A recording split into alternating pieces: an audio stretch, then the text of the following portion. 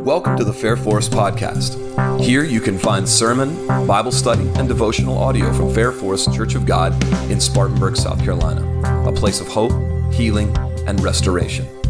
It is our prayer that this content introduces you to Jesus and deepens your relationship with Him. The Bible says this: by faith, Sarah herself received power to conceive, even when she was past the age, since she considered him faithful who had promised. You ready for this? Have you prepared yourself for this? We're in a series called Prepare Yourself. I asked you to prepare yourself for December 31st. I don't know if some of y'all prepared for, today. So you got just a few minutes here. Get yourself ready. I believe God, we're going to close this series out this week, and I believe God is going to speak to us through His Word. It's a powerful idea this morning. We're going to talk about preparing our perseverance. Preparing our perseverance. Everybody say perseverance. In Hebrews 11, we get to the first woman on the list of people of exceptional faith in Hebrews chapter 11. Sarah is the first woman that's mentioned here, even though there have been other women in the biblical narrative in Genesis. Sarah's the first woman on this list. I find it interesting that we finally get here.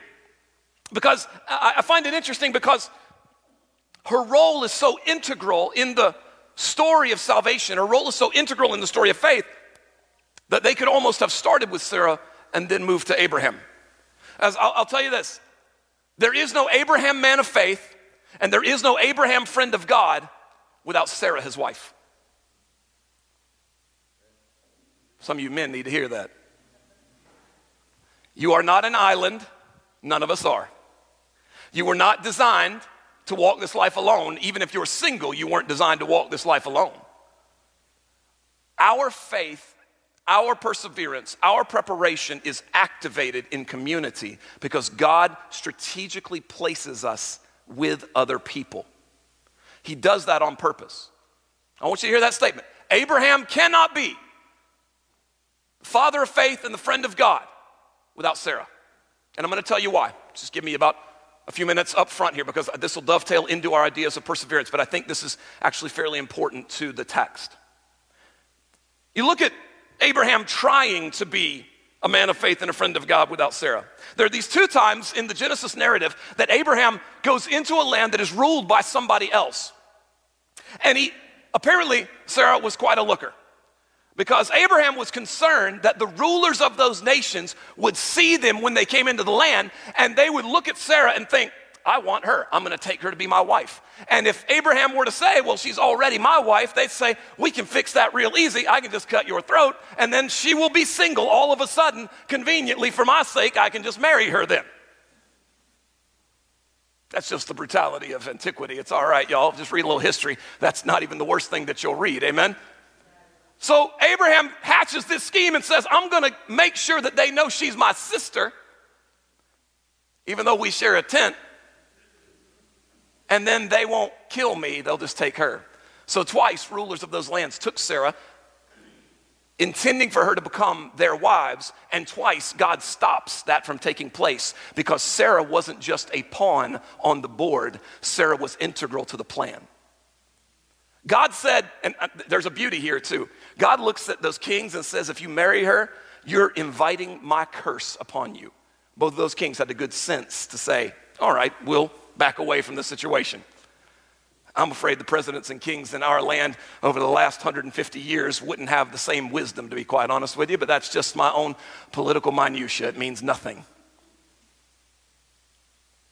God even says to Abraham, I believe, my promise to you is bigger than your sin. I want you to hear that too, because that's going to upend some of your theology. My promise, what I have called you to, my purpose for you is bigger and stronger than your sin, and I'm not going to let you make mistakes out of my plan for your life. For some of you, that's the word you needed this morning. Some of you have done some stupid things in your life. Some of you made some monumental mistakes for one reason or another. And can I just tell you something? If God has called you, if the voice of the Spirit is still leading you, can I just tell you, you have not forfeited your plan. You have not forfeited your purpose because God's power is stronger than your stupidity. Some of y'all just need to come on the altar and then leave. That's it. You're done for the day. But there's this other moment, and I'll talk about it a little more at length later, but I need to mention it here because the lowest ebb of Abraham's life comes when Sarah decides to give him her Egyptian maidservant, a lady named Hagar. Hagar serves Sarah, and so Sarah says, since I can't have the child that God has promised us, we will bring a surrogate into the mix, and you can sire the child of promise through somebody else. And so he tries that. She gives Hagar to Abraham. He says, fine, we'll try this, and the child Ishmael is born. A son is born. Seems to be everything's taken care of. Except God comes and says, that's not what I asked you to do. That's not what I asked you to do. God says, can I tell you? God says, I didn't ask you to fulfill the promise I made to you on your own. I asked you to walk out the process that leads you to the fulfillment of the promise I made you. Sarah is a part of the process. Sarah is not incidental, she is central to the plan of God. Which means Sarah is just as much a part of who we are as Abraham is, because when Abraham tried to do it apart from Sarah, God said that's not the way it works. You need to hear me.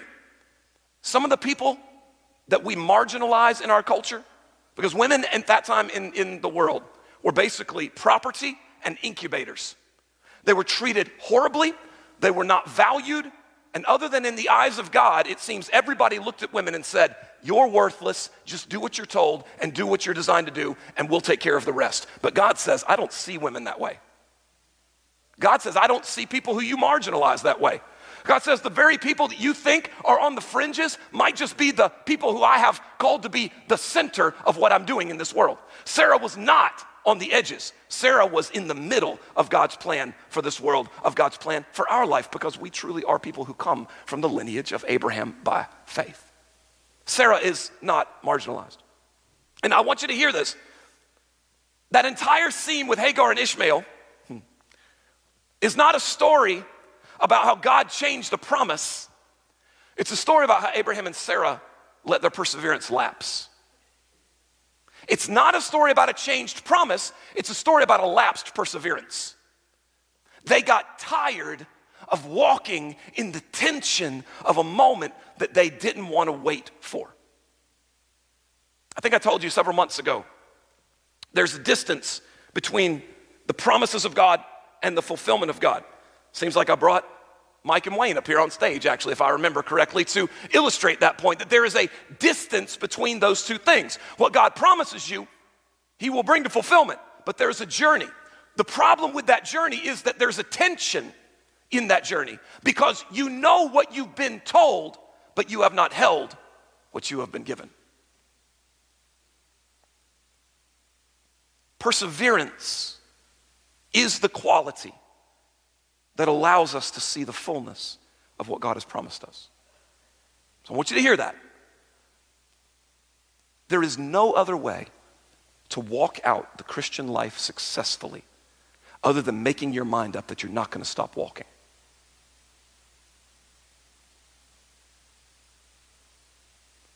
I'd read the story about the Olympic Games in 1964. They were held in Tokyo that year. And in the Tokyo Games, in the 10,000 meter race, there was a runner from Sri Lanka. His name is Ranatunge Karunananda. Don't act like I didn't practice that.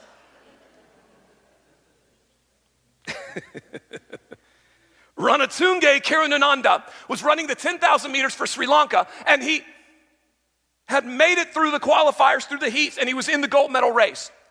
But by the time the American runner Billy Mills crossed the finish line and won gold that year, Karunananda was 4 full laps of the track behind. Turns out the reports later came that Karunananda was sick.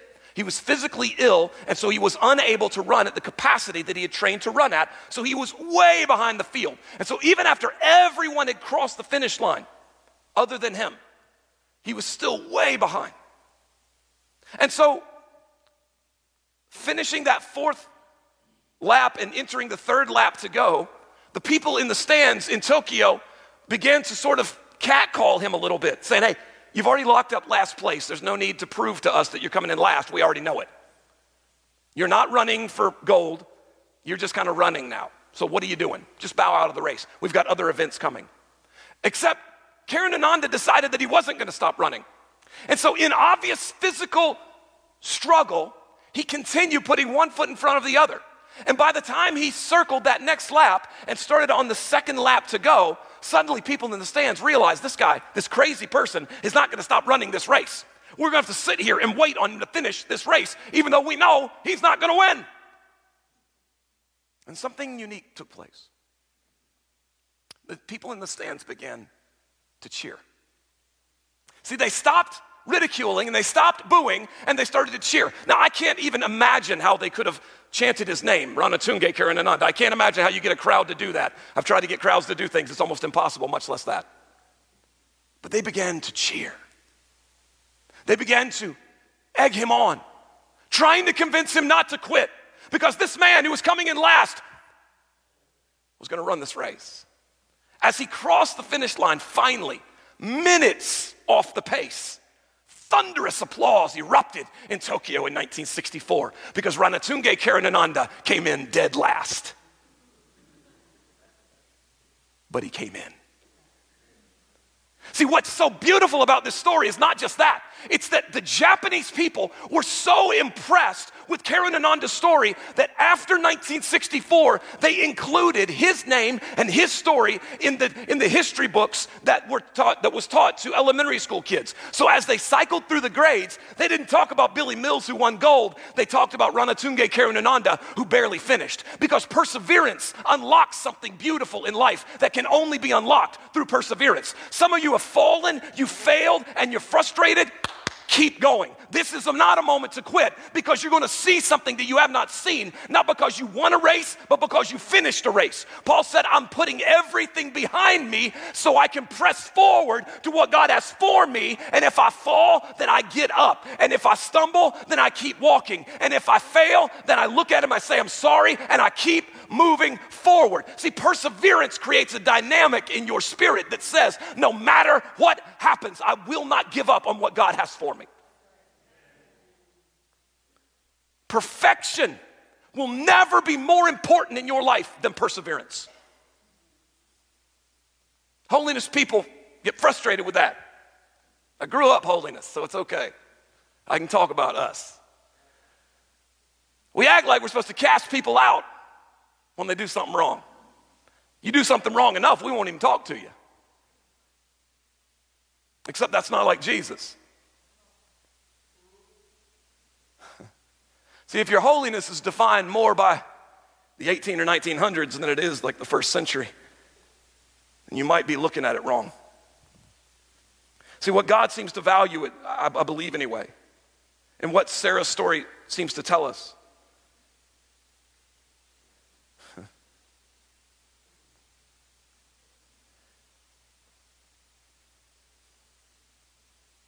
is that your unshakable perseverance is far more important to your calling than your imperfect performance.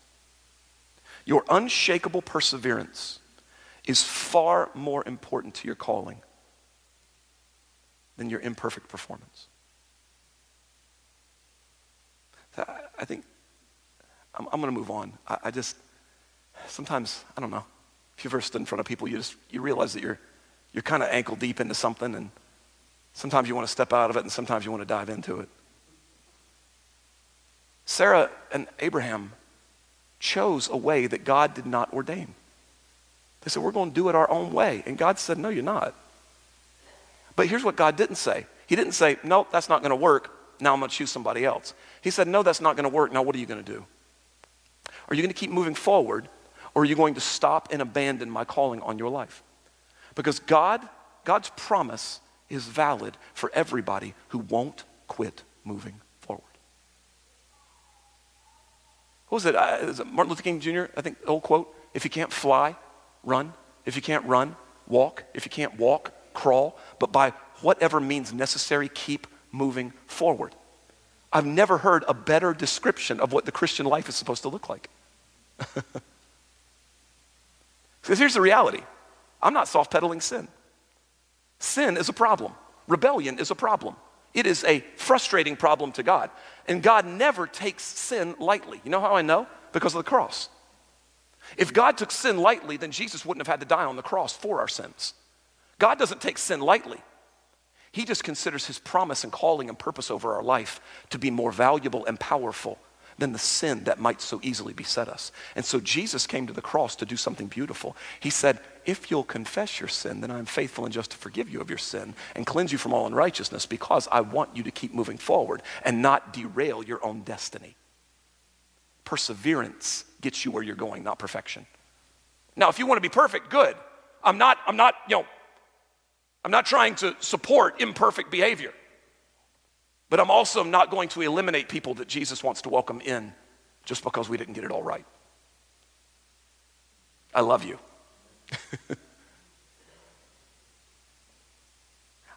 And I love God's calling on your life. In Acts chapter 2, verse 18, one of the things that Peter quoted when he's talking about the prophecy of Joel, do you remember this? He said, your male servants and your female servants will prophesy. He said the lowest ebb of socioeconomic culture is going to take center stage in the new society that I'm creating by the power of my Spirit. I'm going to take people that you never would have listened to because you didn't think they had anything to say. I'm going to put in their mouth flames of prophetic fire that are going to ignite your heart and speak life into you where there was previously death. He even says this. He says, young men, and now, hear me now. I love you, young men. 14 to 28, whatever your age group is, whatever you are, young men, you do some stupid things. Your body moves faster than your brain. I know that because I was. But he says, I'm going to give young men vision. I'm going to take the very weakness of youth and I'm going to exploit it with wisdom and vision. And then he says this, old men, can I tell you? I know we get tired, don't we? I've now crossed whatever threshold that feels like. I don't know if it has to do with age or just being weary, but I'm there, amen? He says, I'm going to give you dreams. He says, I'm going to take the weakest part of you and I'm going to explode it and give you the best thing that you could ever have. So in the foolishness of your youth, I'm going to give you vision. And in the exhaustion of your age, I'm going to give you dreams and excitement. I'm going to give you what you do not have. I'm going to speak through servants so that the world knows that there's something unique going on. This is exactly what it looks like to persevere, because this is what God does. Keep moving forward. So I got three things to tell you, aside from what I just told you. Three statements directly from the text, Hebrews 11:11. First, we see the statement, by faith, Sarah received power to conceive. I had tried to name this. I said this is like three truths about perseverance. I also named it, I think when I was writing it down, one of the titles that hit the cutting room floor was Three Truths for Hanger-Oners. Because I think there's got to be a part of us that becomes a hanger-oner. When you take a hit, you've got to be willing to get back up and take another hit. You've got to keep hanging on. That's what perseverance is. First, by faith, Sarah received power to conceive. I'll say it this way. What the process of God is producing is what you're designed for. And that value is worth the effort, and it's worth the wait. I'm going to say it one more time. What the process of God is producing is what you are designed for. And that value is worth the effort, and it's worth the wait. Look at the text here. It says, by faith, Sarah received power to conceive. Now, those two words, power and conception, are unique because of what they mean in the original language. The word power doesn't mean power to overcome something. The word power there in the language is speaking of ability. She was given the ability to do something. This is not about, being able to overcome something, like I can fight through it, I can defeat it. It's really about being given the ability to do something she was previously unable to do. That's what the word means. So by faith, she was given the ability to do something that she could not do before. See, this process that God puts us in the middle of is a process of walking in unseen places, believing that we're going to see what we have not seen long before the promise is anywhere to be found. She did not have the ability to conceive. Faith, the perseverance of her mind. I'm closing my eyes because I'm struggling to make sense of all this for you. It's like a big soup, like a stew, basically. And so there's all of these ingredients that are just kind of moving around through my mind and my heart. And I want to make it make sense to you because I believe it's powerful. Perseverance is faith in your mind. You choosing not to let the battle in your head overwhelm the promise of your life. The battle in your mind is going to be that I have not seen what God promised me and I can't make it happen. This is so evident with Hagar. She tried to get it done on her own and God said it's not actually done. Even though you did something, you didn't do the thing that I have for you because you can't do it on your own. And the trouble with that is this: we get frustrated when we can't do it on our own. When I've got to wait on somebody. My son was 3 years old, I think. We heard a crash from the bedroom and a yelp, and we realized obviously something was wrong because Asher is accident prone. If you leave him alone for more than a couple hours without something to occupy his time, he is going to build something that's going to burn something down, or he's going to break something on his own body. It's just the way he is. I love him, and there's a part of me that loves him for that too. But so we both of us come running in out of the other room. He has turned a 5-drawer dresser over onto himself. What happened was that, so somebody's stories start that way, right? What had happened was he had wanted to get something off of the top and he was too short. So it just makes perfect sense, right? To create a ladder out of a piece of furniture. And so he opened the bottom drawer and he put his foot up on it. And then he had to open the next one and he put his foot on it. But at some point, the weight ratio wasn't going to hold. And so his little body brought all of that back on him. And so all the drawers opened up and he hit the floor and it fell over top of him. And as we came in and we looked, it's the hand of God alone, truly. Because he had fallen right next to his bed and all of those drawers had come out, but none of them had touched him. The top of the dresser had landed at the edge of the bed, creating a little cocoon where he could be underneath all of that weight, and it didn't kill him. Could potentially have killed my son. All because he didn't want to wait and ask for help. So you might not be turning dressers over on yourself, but don't you dare tell me you're not trying to do some things on your own that God's power alone can accomplish in your life.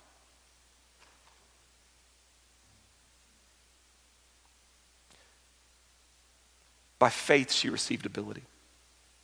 By faith, she received power.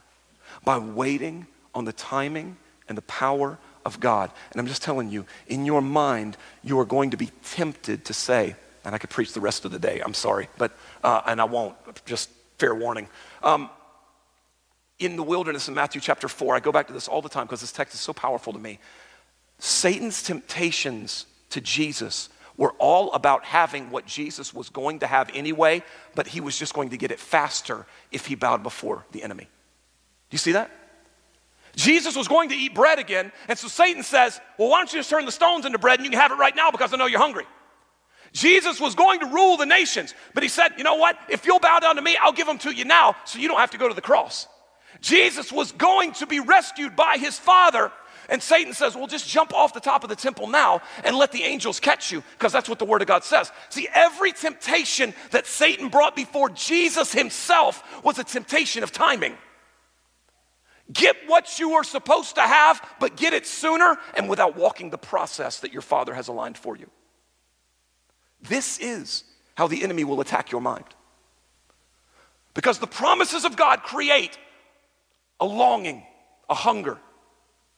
But when the fulfillment of God takes more time than you want it to take, you will start to think, how can I manufacture an answer in this moment? How can I do this faster and more efficiently in my own life than God is, because apparently God is taking too much time. That was the downfall of Saul. I could go on and on with example after example from the scriptures. But here's the thing. The process is just as important as the promise.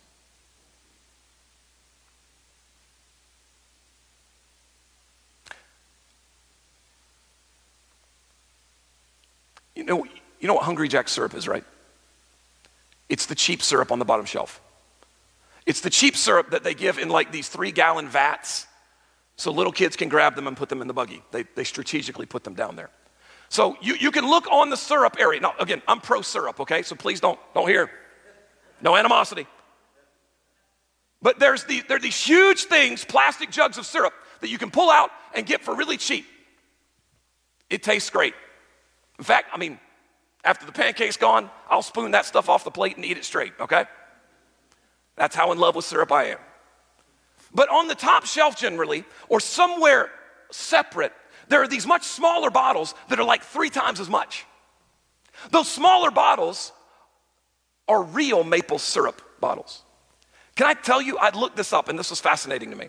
This is how real maple syrup is made. The workers venture deep into the woods, into places called sugar bushes, and they use hand drills to make small holes in the trunks of maple trees. Then they put a metal tube that's called a spile into that hole, into each tree, and they hang a bucket onto each of those spiles, and sap begins to drip into the buckets. The sap that falls into those buckets is thin and clear and watery, not like the syrup that we actually eat. So on a good day, 50 trees will yield 30 gallons of this sap, okay? But here's where it gets better. After they have the buckets full, they empty them into large kettles that sit over an open fire, and they bring the sap to a slow boil. As it boils, the water content is reduced and the sugars are concentrated. Hours later, it is developed into a rich, golden brown color, full of flavor. But then it's strained over and over again to remove any impurities. And so here's what happens. 30 to 40 gallons of sap will produce 1 gallon of syrup. It takes forever to make real maple syrup. It is painstaking, it is people heavy, it requires a lot of time, effort, and energy to make real maple syrup. But hear me now, that's exactly why it's worth more. Some of y'all are starting to get it now. Some of you are hearing what I'm saying. The promise, God help me, the promise is not what brings the value. The process brings the value. The process that you walk out. I fell down here, but I got back up and I took another step. And I had to trust God that he really forgave me. I failed here and I had to look at him and say, I'm not good enough. And he says, I know you're not, but I am. Keep walking. And so I take another step. It's the process over and over and over and step by step by step that brings the value that God has for you into your life.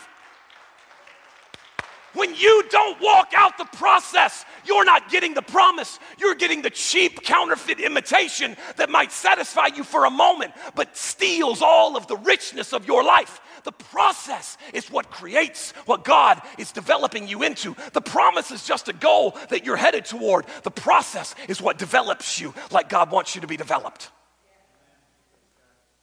Too many cheap Christians. Too many people who've treated grace like it's an inexpensive commodity, like it does not matter, have treated the forgiveness of God like it cannot really save you, who have treated the cross like it's just this thing we wear around our neck instead of the thing that we take up and walk with. Perseverance means that when I start this journey, I'm never gonna quit, not until I get to the end, because I know that he's working in me a beautiful glory, that I am becoming something that I could not have become without that process. The value that God has called you to, the worth that you actually have, will never be realized without the process. Sarah and Abraham had to determine that they were going to walk the process. Even though the process meant failure and frustration and falling down, they had to walk the process. Let me say one more thing and I'll move. The second 2 points are shorter, I think, if I remember correctly. Who knows? The second word there, foundation, says she was given the ability to conceive. Except that word for conceive is used 11 times in the New Testament, and 10 of them, it's translated foundation. Only once is it translated conception, and it's here in Hebrews 11. I find it interesting that what we call conception, God calls foundation. See, the place that we believe life comes out of is what God actually sees as foundations. What we think foundation is generally is a very solid, static, firm, immovable place that we can stand on and know it will never move. What God thinks of foundation, he says foundation's actually like a fertile field, that where if you plant something in it, something will grow up out of it. The foundation that God actually wants us to build our life on is not a firm foundation that never moves us. It's a place that will grow us. She received the ability to grow. She received the ability to have her life on a foundation that was going to produce aliveness. The foundation that God wants for your life is not a foundation that never sees you go through struggle. It's a foundation that says when you are in the middle of struggle, can I tell you, when you are the seed that is put into the ground and everything is dark around you, that you're going to spring up out of it because the foundation you're in is fertility and growth and beauty and joy. Because the promise of God to you is not to leave you in the ground, but to produce fruit through you. That is the foundation of our life in Christ. It's not a place where nothing ever moves and it's very rigid and static. It's a dynamic place of beauty and joy and richness and aliveness.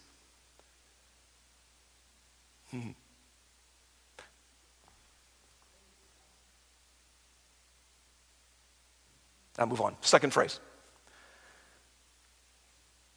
It says, by faith Sarah herself received power to conceive. Listen to this. Even when she was past the age.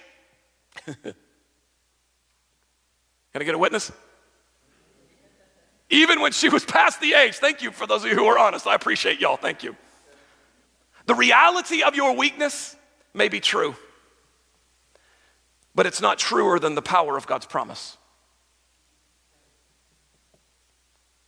Sarah had to persevere even when everything in her life pointed to an expired window of opportunity. You ever feel like I asked you before, there are times that I just feel done, like overdone, crispy, like I was left on the grill just a little bit too long. And the older I get, the more I'm amazed at people who lie to me and tell me they feel young when they're older than me.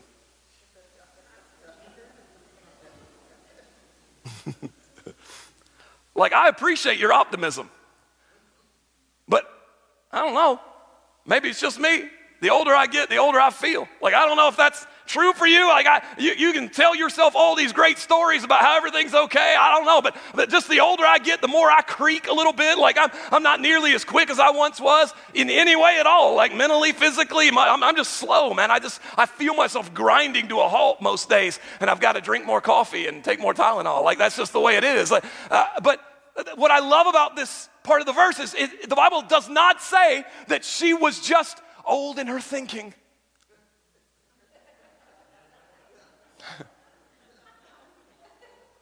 Like, the Bible has no problem saying, man, she's too old to be carrying a kid on her hip, much less in her womb. She missed it. She missed her chance.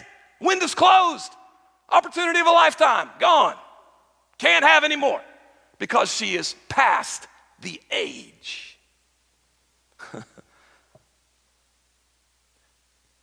The text assumes that physical reality is actually physical reality. How shocking. But this is important. God will not lie to you about the reality of your life. God will not, oh heavens, there are so many expressions that I've heard over 20 years of blue-collar work that would probably be inappropriate from the stage. But God will not blow smoke in your face. How about that? Some of y'all have worked those jobs. That's why you're smiling right now. He will not blow smoke in your face and tell you a lie when the truth is otherwise. If you're too old, then you're too old. If you're too slow, then you're too slow. If you're dealing with struggles, then you're really dealing with struggles. If there's some kind of inability or disability in your life, then it's not that that's not true. The Bible never says it's not true. The Bible will not misrepresent reality. And I'll tell you why.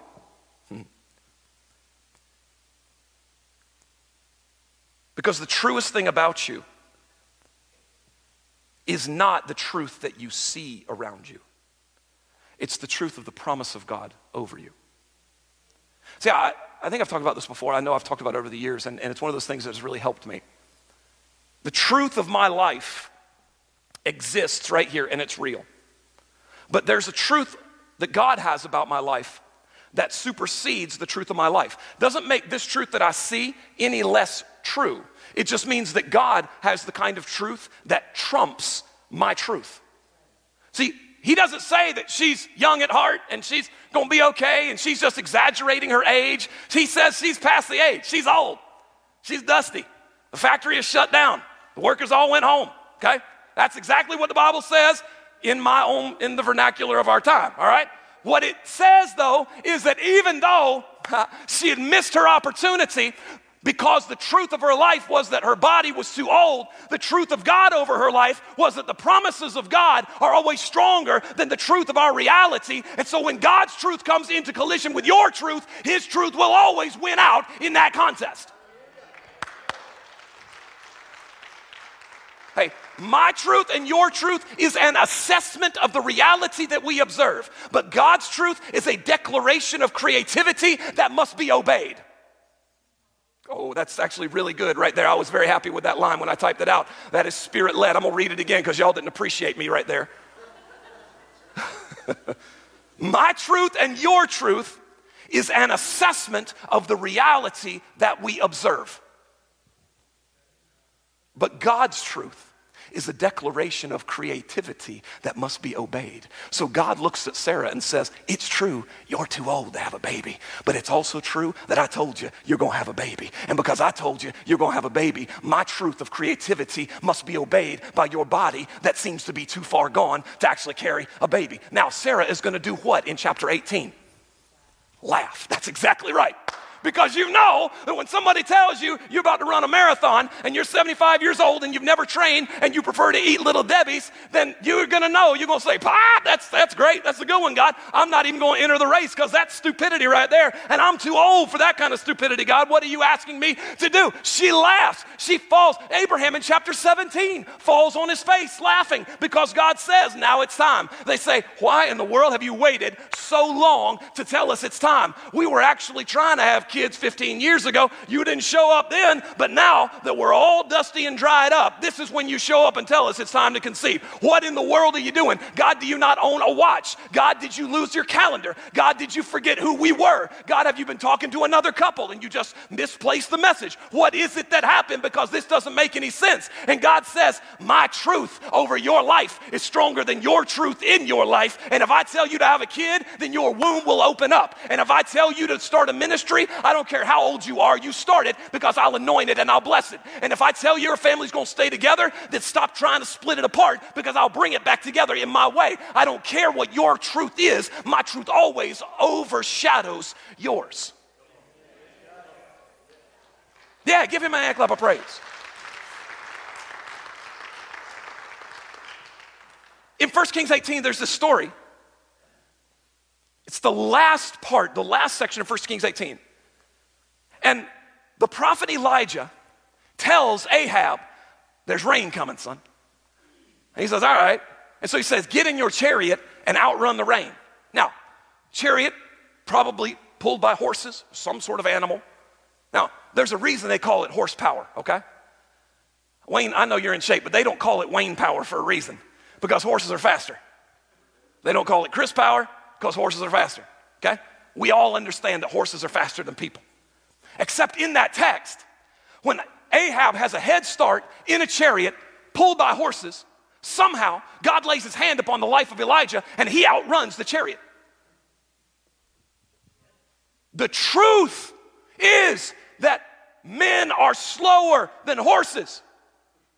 But God's truth in that moment was, I'm gonna get you there faster than anything else in this world can get you there. And my truth overshadows the truth of your life. You might have thought you were slow, but I have made you fast. You might have thought you were weak, but I have made you strong. You might have thought you were poor, but I have made you rich. You might have thought you were alone, but I have given you community. You might have thought you were lost, but I have called you found. You might have thought that you were broken, but I have made you whole. You might have thought that you were destroyed, but I have brought victory into that place of destruction over your life. God looks at your truth and does not say it's not true. He says, my truth is stronger. My truth is bigger. My truth is greater. My truth is more important than your truth in your life, because my truth is a word of creativity over you.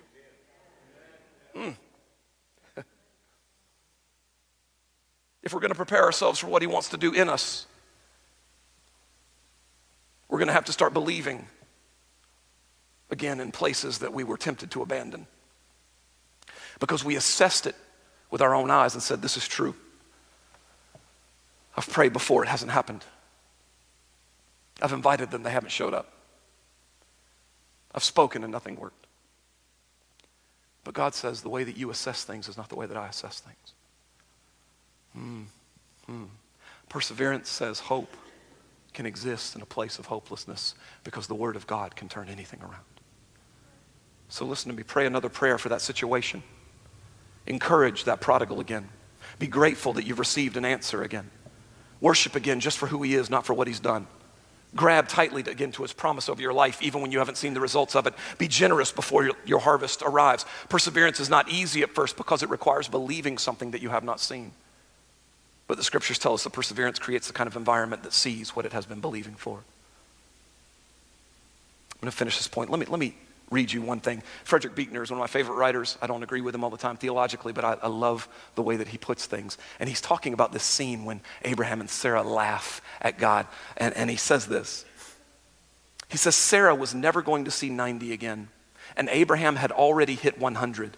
And when the angel told them that the stork was on its way at last, both of them almost collapsed. Genesis 17 says Abraham laughed until he fell on his face. And then a chapter later, Sarah stood cackling behind the tent door so the angel wouldn't think she was being rude as the tears streamed down her face. And when the baby finally came, they even named him Laughter. It's what Isaac means in Hebrew, because obviously no other name would do. Sarah and her husband had had plenty of hard knocks in their time, and there were plenty more of them still to come. But at that moment, listen closely, this is beautiful. At that moment when the angel told them they'd better start dipping into their old age pensions for cash to build a nursery, the reason they laughed, hear me now, hold on to this. The reason they laughed was that it suddenly dawned on them that the wildest dreams they'd ever had not been half wild enough. Isn't that beautiful? See, when you're walking the process of God for your life, what happens is, in the middle of that thing, when you are tempted to fall into lament, you realize that the promise of God still hangs over you, and so you begin to laugh. Oh man, we need more laughter in the church. We need more people who come underneath the umbrella of God's promise and say, even though it doesn't make any sense, there's something, when I was younger especially, I'm on stage a lot so I don't get to do it anymore, but when you start to laugh in church at something you're not supposed to laugh at, and then you look at somebody and they start laughing too, like you're trying to cover up because you don't want to be rude, but there's just something about laughing in church. It's hard to stop laughing when you start laughing in church, especially when it's the wrong time to laugh.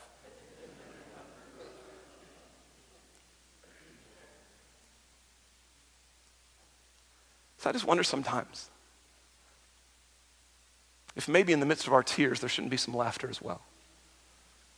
If maybe in the middle of our lament we shouldn't feel a smile creep across our face, not because we've seen something come to its resolution, but because we know the God who can speak life into places of death.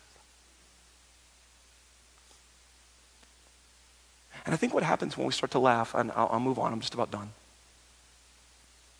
What happens when we start to laugh is that we realize that the dreams we had for our life aren't half as grandiose as the dreams God had for our life. He starts to heal our expectations and our ambitions, not because we dreamed too far or too much, but because we dreamed way too little.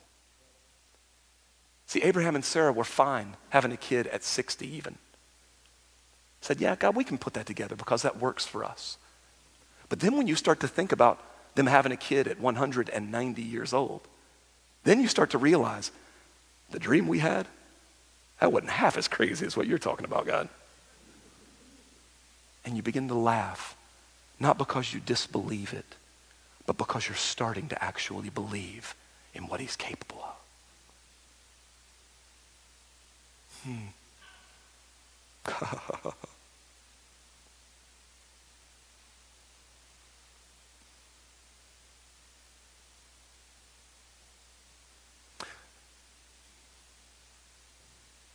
There's so many of us who have lost our ability to laugh because we feel like every time we come to the Lord or we come to a place in life, we have to weep over it.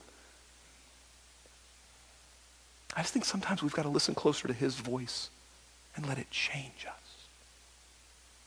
Let it transform us.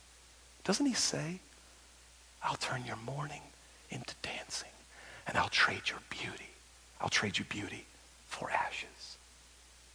Do we still believe that?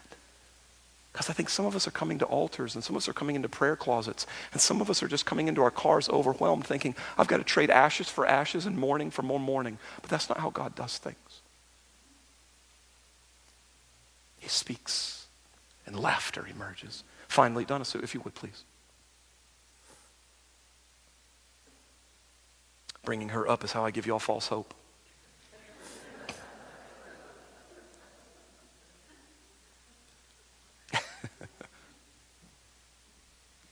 Third, it says this, since she considered him faithful who had promised.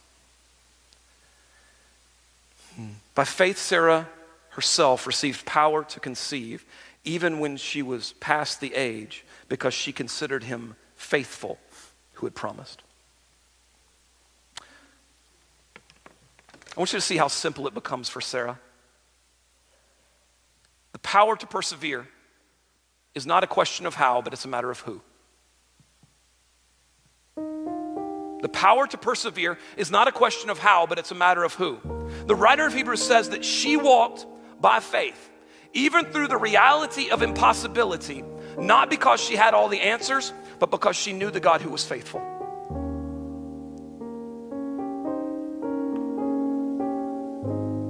If we ever try to base our faith on our energy or our ability to believe, then we have lowered our buckets into a dry well. Can I just give you permission to not be strong enough on your own? Some of y'all have imagined yourself as Atlas carrying the world on your shoulders, keeping everything running. Stop lying to yourself. You're not that strong. You might be that stubborn, but you're not that strong. See, there's only one who's strong enough to maintain faith in our life, and that's the one who is faithful. And I just think maybe there was a part of Sarah after Hagar and Ishmael, in the midst of that laughter, that just realized, I can't do this anyway. And if he's gonna do it, then I'm gonna laugh all the way to the nursery. Because when you get put in a place where God's really the only one that can accomplish what you've been longing for, you're actually in the right place.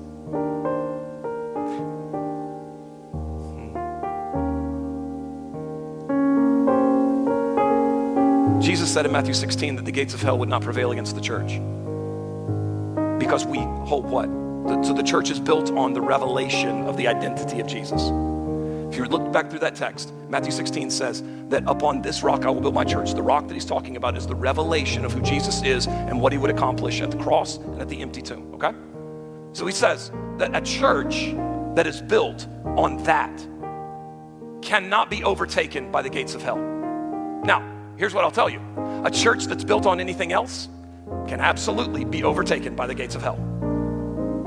A life that is built on the sufficiency of Jesus can never be overcome, no matter how many demons come after you, because what you are a part of and what has given you strength and what has brought you to where you are is not your own strength, but his.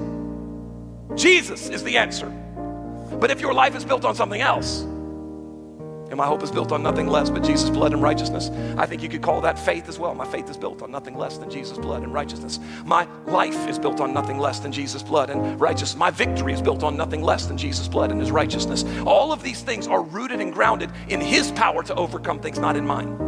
And Sarah got to the place where she simply had to say, it's obvious, God, that I don't have what everybody's calling faith, because we've messed this up at least 3 times. So I'm just gonna have to look at you and say, if you wanna get it done, then I need you to do it, because I can't. And I know you can, but I don't know when you're gonna. And now that you tell me when you're gonna, and it doesn't make any sense, I guess we're just gonna have to try anyway, because I don't know what else to do at this point. Can I tell you something? God will wear down your doubts with his faithfulness. God will wear down your doubts with his faithfulness. He will be so good to you in moments when you didn't think he was there, that in the end you'll realize that he's really taking you somewhere, because when you look back across your journey, you realize that in the moments that you should have tried to carry yourself and couldn't, you were still carried. His faithfulness has been with you and walked with you, and so it will change your opinion of how you walk out the journey of your life. Would you stand? I'm going to close with a story, like I tend to do. I love this story. I'd read it a few years ago.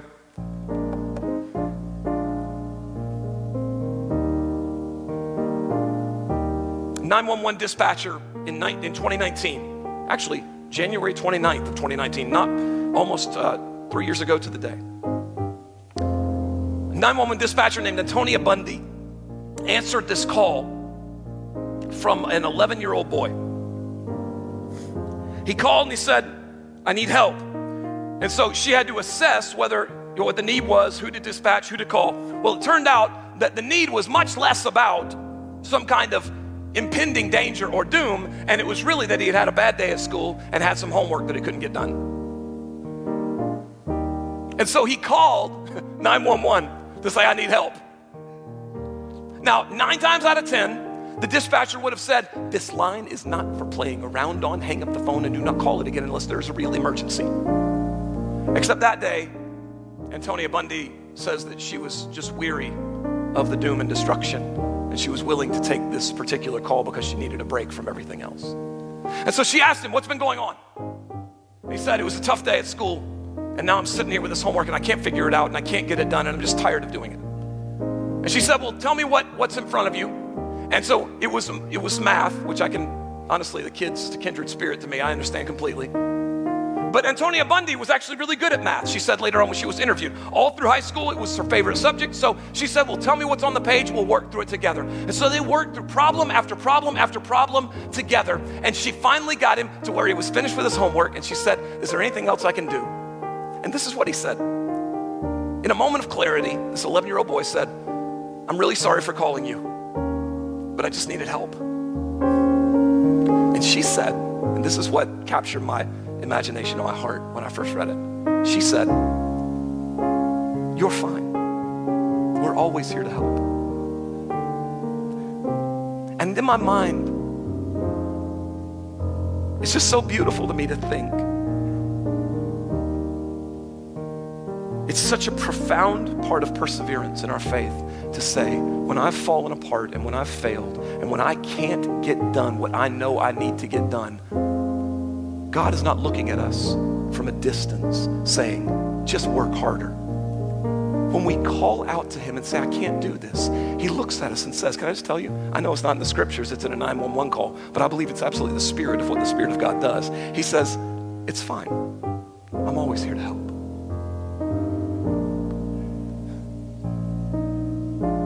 So I think we try and go it on our own so much because we think we're impressing God by our ability to do things on our own. That doesn't impress God at all. God's not impressed by you doing things on your own. You're not like up on a trophy shelf higher than everybody else who's received his grace because you figured out how to read the whole Bible through in 6 months, but you still hate everything about your life. He's not asking you to be superhuman. He's telling you that he's available. It's fine. He's here to help. And what we've been talking about the last 4 weeks, if we're going to prepare our environment to be a place of pleasure for God by the end of the year, if we're going to prepare our trust so that we walk in belief no matter what comes in front of us, if we're going to prepare our journey to walk the pathway that he has for our life, and if we're going to prepare to persevere, it's going to require us to realize that this is not so much about how as it is about who. This is not about technique. It's about making that call and saying, I can't do this on my own. Can I tell you something? You're going to hear, it's fine. I'm always here to help. You have not been called to walk this life by yourself. He gave you a community. He gave us a cloud of witnesses, and he gave us himself. This is why Jesus said, it's good that I go away so I can send a helper to all of you. All of us walk with the Holy Spirit of God in our life so he can say, when we're in the lowest ebb and lowest moment, in the most difficult time, we can look at him and say, I can't do this on my own. And he's going to look at us, not angry, and say, it's fine.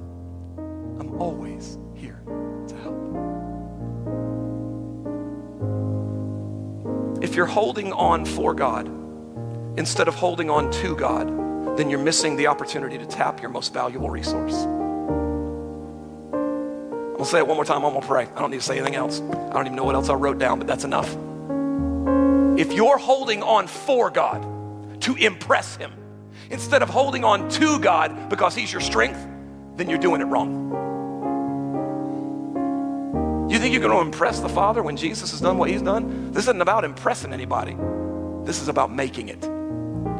This is about being last place in the 10,000 meters, but refusing to quit running because they didn't send you to this place to win. They sent you to finish. And if you don't think you can finish, just listen to that cloud of witnesses as they begin to cheer you on. And listen to your Father as he says, if you need me to come alongside you and carry you, it's fine. I'm always here